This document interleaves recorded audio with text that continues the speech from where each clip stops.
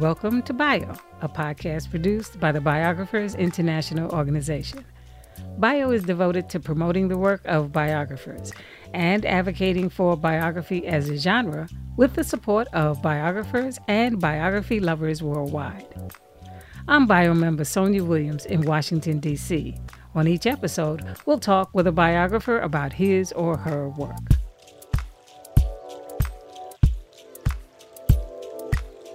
This time, intelligence historian Betsy Smoot talks about her biography of a multifaceted innovator, military man, and cryptologist.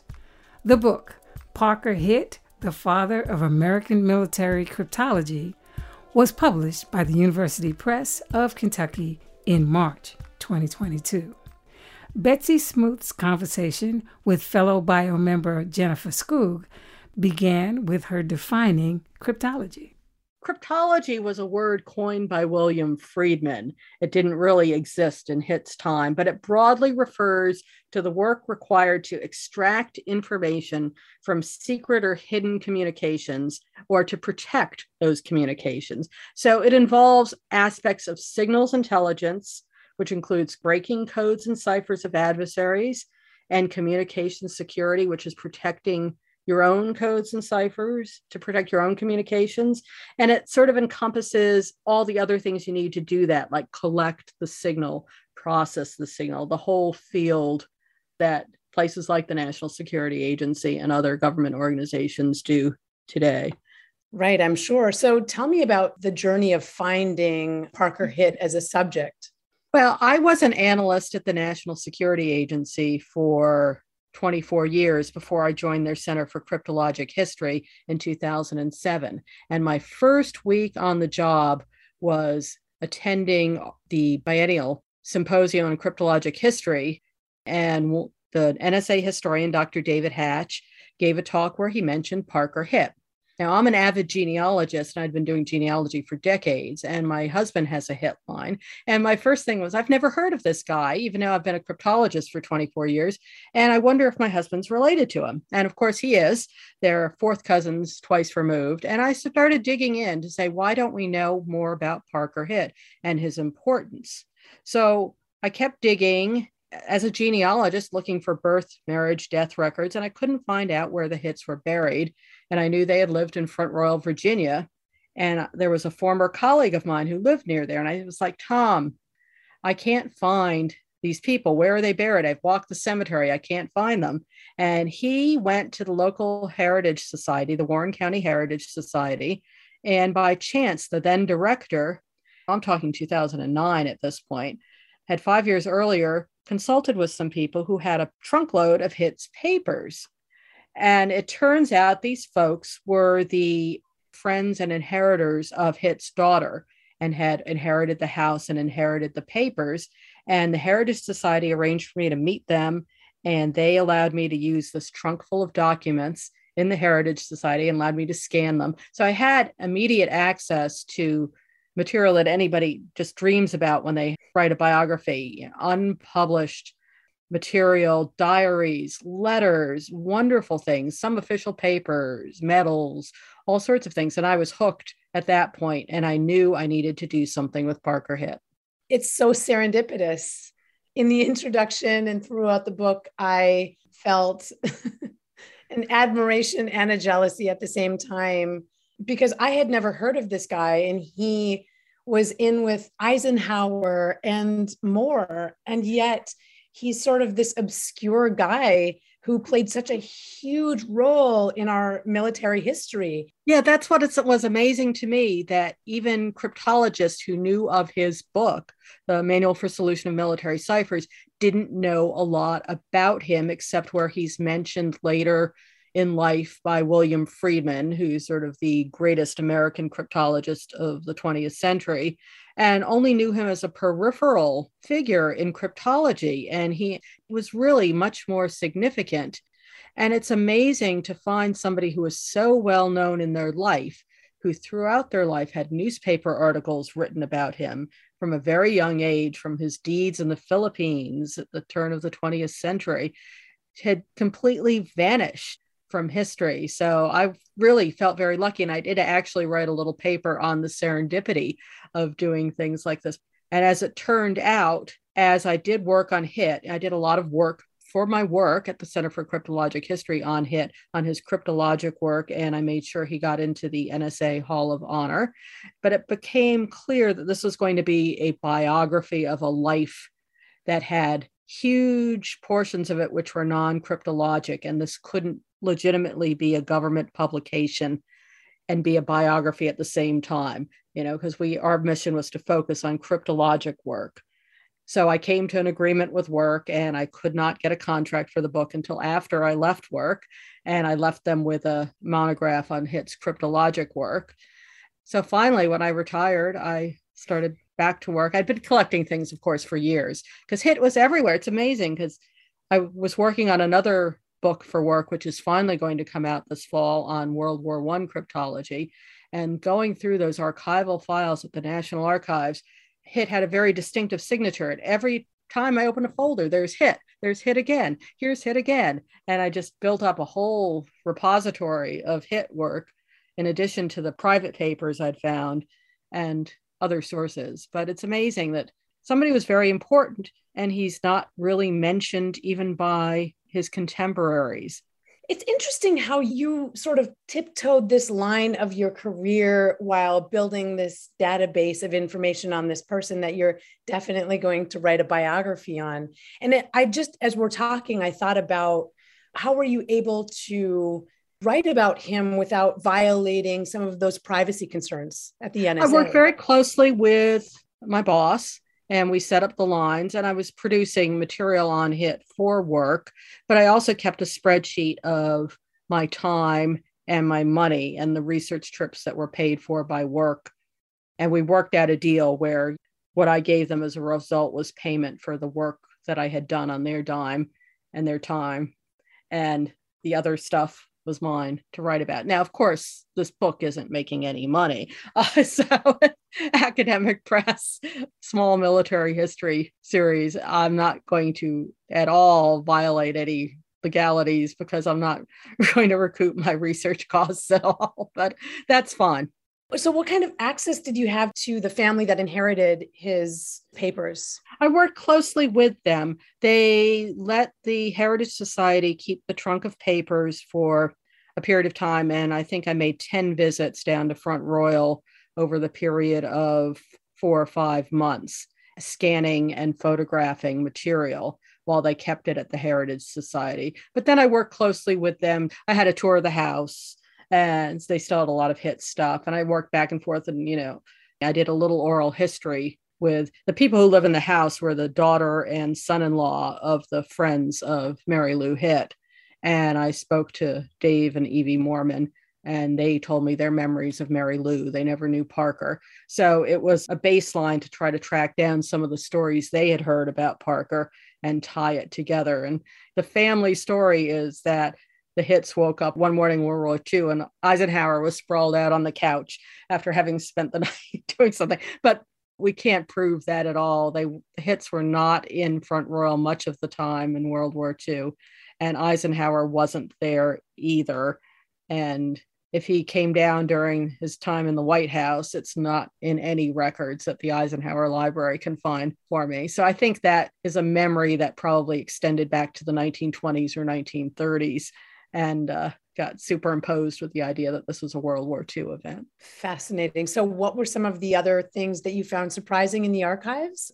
Well, what I found interesting was that HIT was a lot more involved with World War I cryptology than anybody knew. Even David Kahn, who had interviewed him in the 1960s and had been given a collection of his papers in the 1960s by HIT's daughter, which are now in the Kahn collection at the National Cryptologic Museum. Even David Kahn, I don't think, realized how involved HIT was because HIT sort of underplayed that. He did not consider that his career. But looking through the documents, it became clear to me that he was the glue that held 3 organizations in France together and made the connection between them and made sure it ran smoothly and gave them ideas. And he helped design the logs that the signal collectors used when they were listening to radio transmissions. gave input on that, gave input on codes and ciphers. So he was really critical. And that was a surprise because nobody, even at NSA, realized how involved he had been. This World War I is so forgotten. We have a few little touch points in history of World War I that people tend to remember, and they remember the Zimmerman telegram when they think about cryptology in World War I, but they don't really think of the huge effort that was underway both on the home front and in France. It was also exciting to discover that Mary Lou Hitt's daughter, was a code girl during World War II and had worked at Arlington Hall. And it shouldn't have been surprising because, they knew the Friedmans well, and Friedman was not the boss, but he was the chief analyst of the effort. And of course, if Mary Lou wanted to work there, Hitt and Friedman were going to talk, and then she's at Arlington Hall. And she was good at her job, but didn't want to stay. But it was nice to be able to place her in that piece, that Liza Mundy so well documented in her book, Code Girls, which I had the privilege of providing her information I had kept for years. At NSA and the Center for Cryptologic History, people always had contacted us saying, I want to know what my grandmother did during the war. I want to know what my aunt did in the war. It was my job to keep a list of the people who contacted us about their relatives who had been at Arlington Hall. And so when Liza came to the center asking for direction, I was able to give her actually what we had to do. I had to contact all the people and say, is it okay if I give your name to this author who's working on Code Girls? So that was a really exciting thing to be involved with. And Mary Lou was the only child of the Hitt family, but her parent, both Parker and Genevieve were in cryptology. In fact, Genevieve was the first female to provide information to the US government. Okay, so she wasn't paid, but still, and I guess that's surprising to me as well, because we knew from David Kahn's book that she had worked in the code room in San Antonio, but it became really clear as I'm reading the material and going back through Kahn's papers that she's actually doing the job. And there are letters in the National Archives which talk about her actually doing the job as the first woman breaking codes and ciphers for the government. She did a good job, but she also did not think of it as her career. She was something she could do her bit for the war. Yeah. And Hitt also had women working for him on the front lines in France, decoding information, which I found fascinating because you knew that women, quote, played a part, but he really was the person who got women. Yeah. It was really his idea to bring over the female telephone operators. I guess it's a group idea, and he made it happen, and he looked after them. And you may have read as well Elizabeth Cobb's book, The Hello Girls, which is another serendipitous thing that happened to me. One day I was at the National Archives at College Park, and we had summer interns from the military academies, and I would give them a day at the archives to show them how to do research. And this woman was watching me, and she said, when you finished helping that young man, will you help me find something? And I'm just like, well, I actually don't work here. However, what are you researching? And she was looking for Signal Corps records pertaining to the Hello Girls, and it was Elizabeth Cobb's.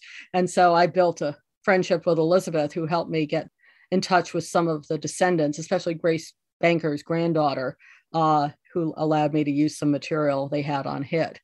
So a lot of serendipity involved with this book. Yeah, you were sort of in the right place at the right time all the time. And it's almost like, so was Hitt, he just seemed to be where he was needed.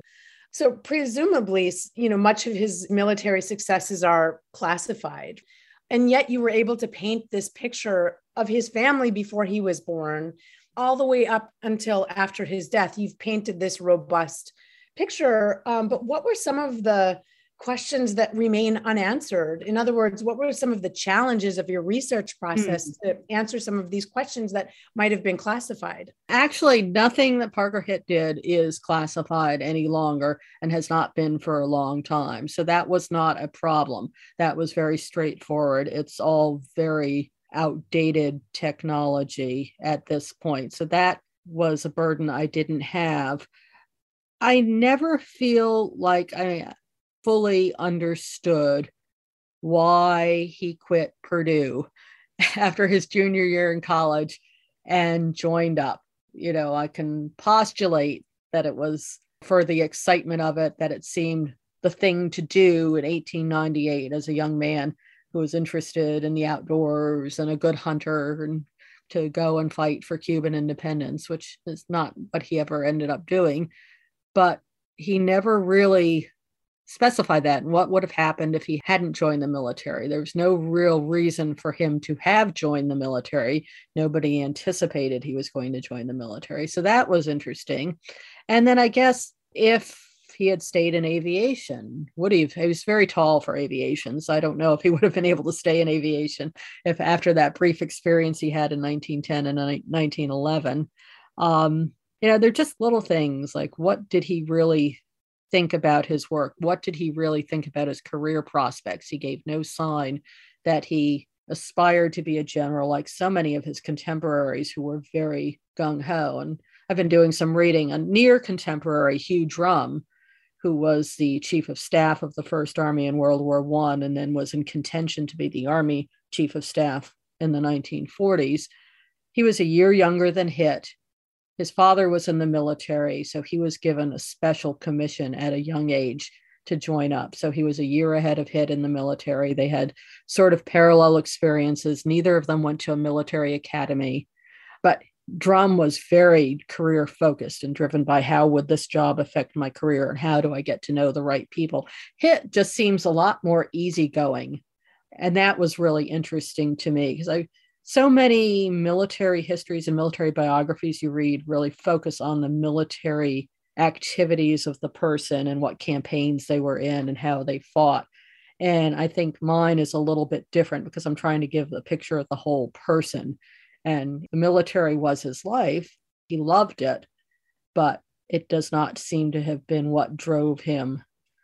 I think Genevieve was disappointed when he did not get promoted to general, but I don't think Hitt necessarily was, except for the money coming in. Yeah, you have a chapter in this book called Jack of All Trades. Yeah. I thought that just kind of summed him up in a nutshell. Mm-hmm. He did everything. He was an inventor and he played the banjo and he was deeply in love with Genevieve and they were very devoted to their daughter. And he was an expert in so many things.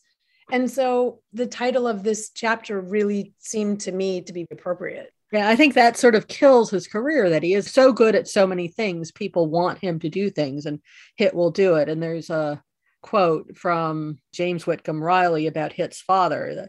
Hitt's father things to read to him and explain to him because he knows how to do everything, and he knows everything, or the gist of that. And Parker does too. He's always trying to make improvements. He's innovative. He doesn't like to sit still. He doesn't like to be bored. You could see maybe if he had been born 80 years later, he would have been a computer innovator and probably tinkering with the internet and doing who knows what, inventing this and that. But he was a man of his time and he was interested in technology. He was interested in people. He enjoyed life. He enjoyed a nice drink. That was another surprise. I found a recipe for Old Virginia fig. They had a lot of fig trees on their properties. I don't know if they were actually distilling fig liqueur during Prohibition or not, but he was just an interesting guy. And he was frugal, so he liked to do stuff himself. But I don't think there was ever a challenge that he was given that he didn't meet. Yeah, and quite a handsome guy. They're a very good looking family. And to that end, you incorporate a lot of pictures in the center of the book. And I wonder, how did you curate which pictures to include? Oh, that was really difficult. I tried to be representative of the different periods of his life as much as possible. And there were a whole series of good pictures in the National Archives because of his rank during World War I and his position. So there were good quality pictures. And then there's this obscure little collection of pictures from the Philippines, the Parker Hitt photographic collection. And I actually tried to track that down and talk to the folks at the University of Michigan where the collection is held and where they bought it from. And I talked to the guy they bought it from, and he had picked it up at a fair or someplace on the West Coast. And these are clearly family pictures, some of them, and how they got there. And what I think happened, it might be that when Mary Lou was breaking up things from the house, she was just getting rid of books and papers and things, because some of his books have turned up elsewhere. So it's really mysterious how all the good pictures of him as a baby seemed to be in this Philippine photographic collection at the University of Michigan. But I just kept gathering, and there was so much, and I wanted to just represent them as I had come to know them, which is why I put the picture I love of Mary Lou on a motorcycle in December 1918. And if you look very closely at that picture, you can see she stuck a doll in the handlebar of this Harley Davidson. So to me, that just captured the Mary Lou I think I've come to know through documents. There's a great one that I couldn't use because the quality was just not good enough. It's a picture of Parker holding Mary Lou, who's, I don't know, 6 or 7 months old, on his knee. And she's got a radio headset on and it's plugged in listening to the radio. So it was a great picture, start 'em young, listening to Signals Intercept. Fascinating. So you seem to be in this research phase for a while. What was your writing process like then? Were you writing this whole time, or did you gather all of the information and then start writing? Tell me about that. It's hard. I love research. I love research so much, probably too much. I was in gathering for a long time, of course, as part of my job. And I was writing journal articles and writing little tidbits for use within the workforce as well. So I had a whole little bunch of written things, but I really started outlining the book. Before I went to the contract phase, I had a good outline for the book. I had the introduction written and I knew where I wanted it to go. I had a chunk of it done. Of course, it was about twice as long as it needed to be. And it was fortuitous that the beginning of the pandemic was also when I was in the final phase of writing. So I set up a little table in our front room near the window with the breeze coming in and my little tablet, and I worked away and had all my different sources and the boxes and things. So everything sorted out by chapter, and got a credible draft. One difficulty of my process, of course, was that everything I write has to go through pre-publication review with the agency. And that was a difficulty, even though I had been keeping them in the loop and I let them know when it was coming. It was the middle of the pandemic and they didn't have everybody in the workforce. So there was a long wait to get it back after provided hard copy. You can't provide it soft copy. So I had to take it to the post office and mail it off and wait. Seems like it took a week till I got an acknowledgement that it had gotten there. And then I waited quite a while to get it back. And then after the peer review and it came back, and the draft had to then go back later for another look. So I had to keep those deadlines in mind. But I guess I kind of write probably not a very organized way. I mean, I grew up in the era, of course, of note cards and things like that. And I generally had source material and I had a box for each chapter and I put the material in order. And I started writing a document which had every little bit I was using from a particular source. And then I moved them around a little bit to try to make them coherent. So it might not be the most organized way to do it, but in a way it made me sure that I wasn't missing anything because there were so many different phases to his life. And in the end, I had to not include so many other stories, but I tried to winnow it down to the most important. So you start out with probably twice the amount of information that actually landed in the book. What were some of the things that got left on the editing or cutting room floor that you can share with us? Anything? Well, it's hard to remember. I think it was greater amounts of detail about the specifics of his work, more stories about the people they knew. And I tried to winnow that down a little bit, not go into great detail, because I could probably write a date book for everything that they did for a certain period of time. And all the classes hit taught and his comments on that. So many letters where there would have been nice material to put in about that, but I chose the material to make the right point and flesh it out. But I often contemplated whether a book of his World War I letters would be good, but we don't have Genevieve's in return. Genevieve would receive his letters and then write a letter of her own to her mother-in-law and include Parker's letters in them. And so then Hit's parents kept all this stuff. And when Hit got ill in 1932 and had his heart problems, his father sent everything back to him to remind him of what a career he had had. So we have to thank Hit's parents for preserving all that material. But just there's a lot of detail about his life.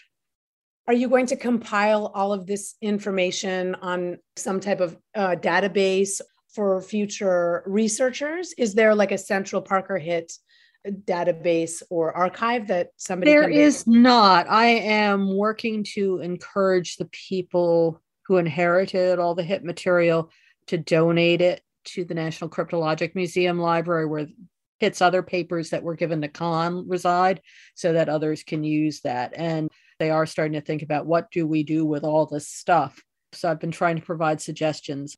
You seem so personally invested in this story, not just because your husband is related to Parker Hitt, and not just because of your career in the NSA, but you dedicate this book to your mother, Shirley Miller Hall, who nurtured your interest in history. And I wanted to know how she guided your life into this remarkable career. Well, she credits my interest in history with the program Sunrise Semester, when she was breastfeeding me when I was newborn in 1961. And she'd watch Sunrise Semester with me, and they were doing British history at the time. And so that's what she credits my interest in British history, which I sort of credit my interest in genealogy to reading all the lines of the kings and queens of England and how they're related. And I started trying to figure, well, I can do that for my family. So I started writing letters to my grandparents when I was 10 saying, well, tell me about your family, and started doing the research there. So it's just, he feels like he's part of the family. I've read so many of his papers and his diaries, and he's so interesting to me, and I hope to others. That was historian and author Betsy Smoot speaking with bio member Jennifer Skoog about her biography, Parker Hitt, the Father of American Military Cryptology, published by the University Press of Kentucky in March 2022. We recorded this interview via Zoom on July 8th of this year. To learn more about bio or to hear other episodes in our podcast series, please visit our website, biographersinternational.org.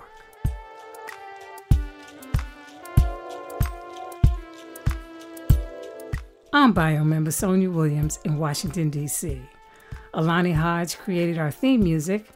And until next time, thanks so much for listening and have a great day.